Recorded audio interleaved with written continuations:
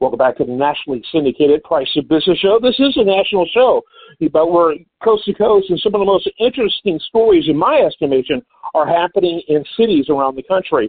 I live in Houston, Texas, and there's a lot going on here. And to me, it's almost a microcosm, a really big one, being the fourth largest city in the country, of things that are happening nationwide. Lee Kaplan, longtime regular on the program, he is a contributor on the show in all areas of politics, all levels of politics. But things have really gotten interesting with this run for mayor of Houston. And I'd love to talk about urban issues, city government, and those type of things in a way that we've talked about in the past, but really very focused on now.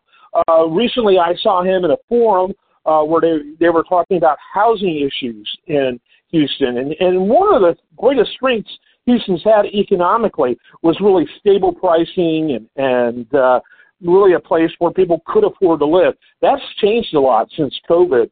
And I noticed all the major candidates, including you, were in that, Lee. And so we're going to talk about that. But before we do, talk real quickly about your campaign and your website for people to get more information. Well, I'll be happy to. Thank you. I'm running for mayor. I'm not a member of the political class. And my website is kaplanforhoustonmayor.com. And basically, it's got a short bio, it's got a short discussion of the issues and a short video, and there's some links. And essentially, I just believe that mayors are supposed to deliver services to the people who live here. Try to avoid a lot of hot-button issues, try to treat everybody properly.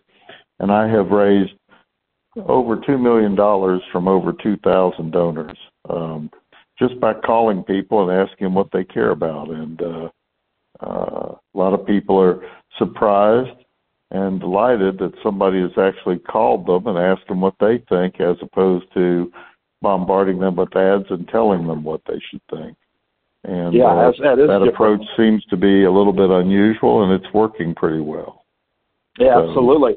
So our topic, let's talk. Yeah, I can tell in our conversations. Talk a little bit about this housing situation in Houston.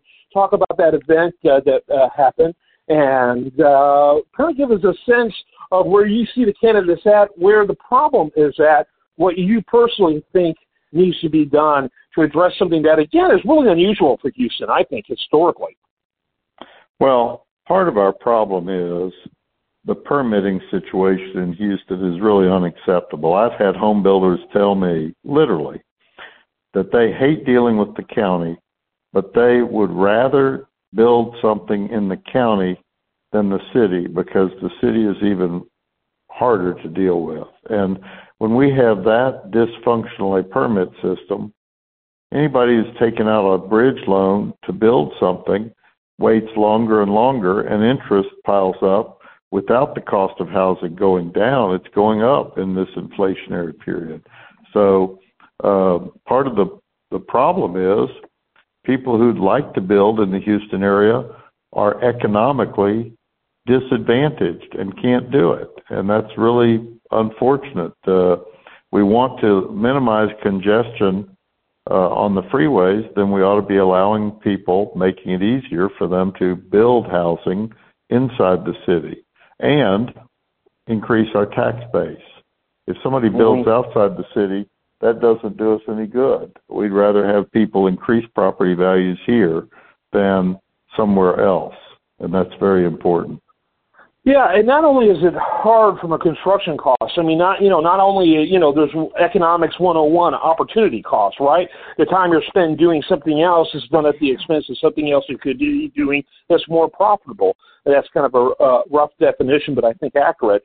And time spent in compliance is time that could be spent building things at a better rate and at a better price.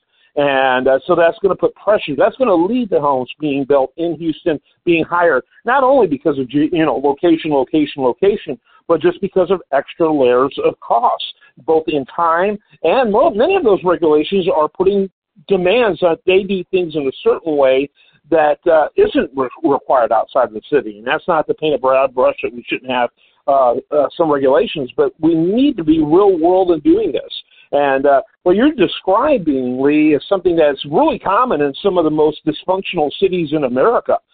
Certainly don't like seeing Houston trending that way in this area.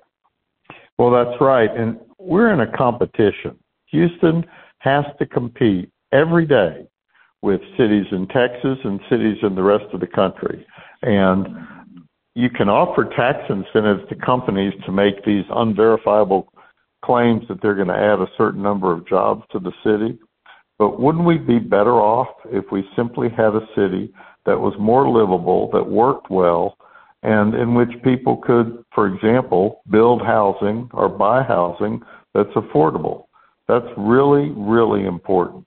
The most recent housing forum that I attended was at Trinity United Methodist Church, and that was attended by a couple of hundred people. And this is the point that I make over and over again. If we make the city work better and easier to live in, then we're going to have more housing. We'll have more people who can live here. We'll increase the tax base. All of these things matter. And if Houston wants to compete with not just Dallas, but also Nashville and New York City and Minneapolis, then we have to be a livable city. And housing is a big part of that. Yeah, absolutely.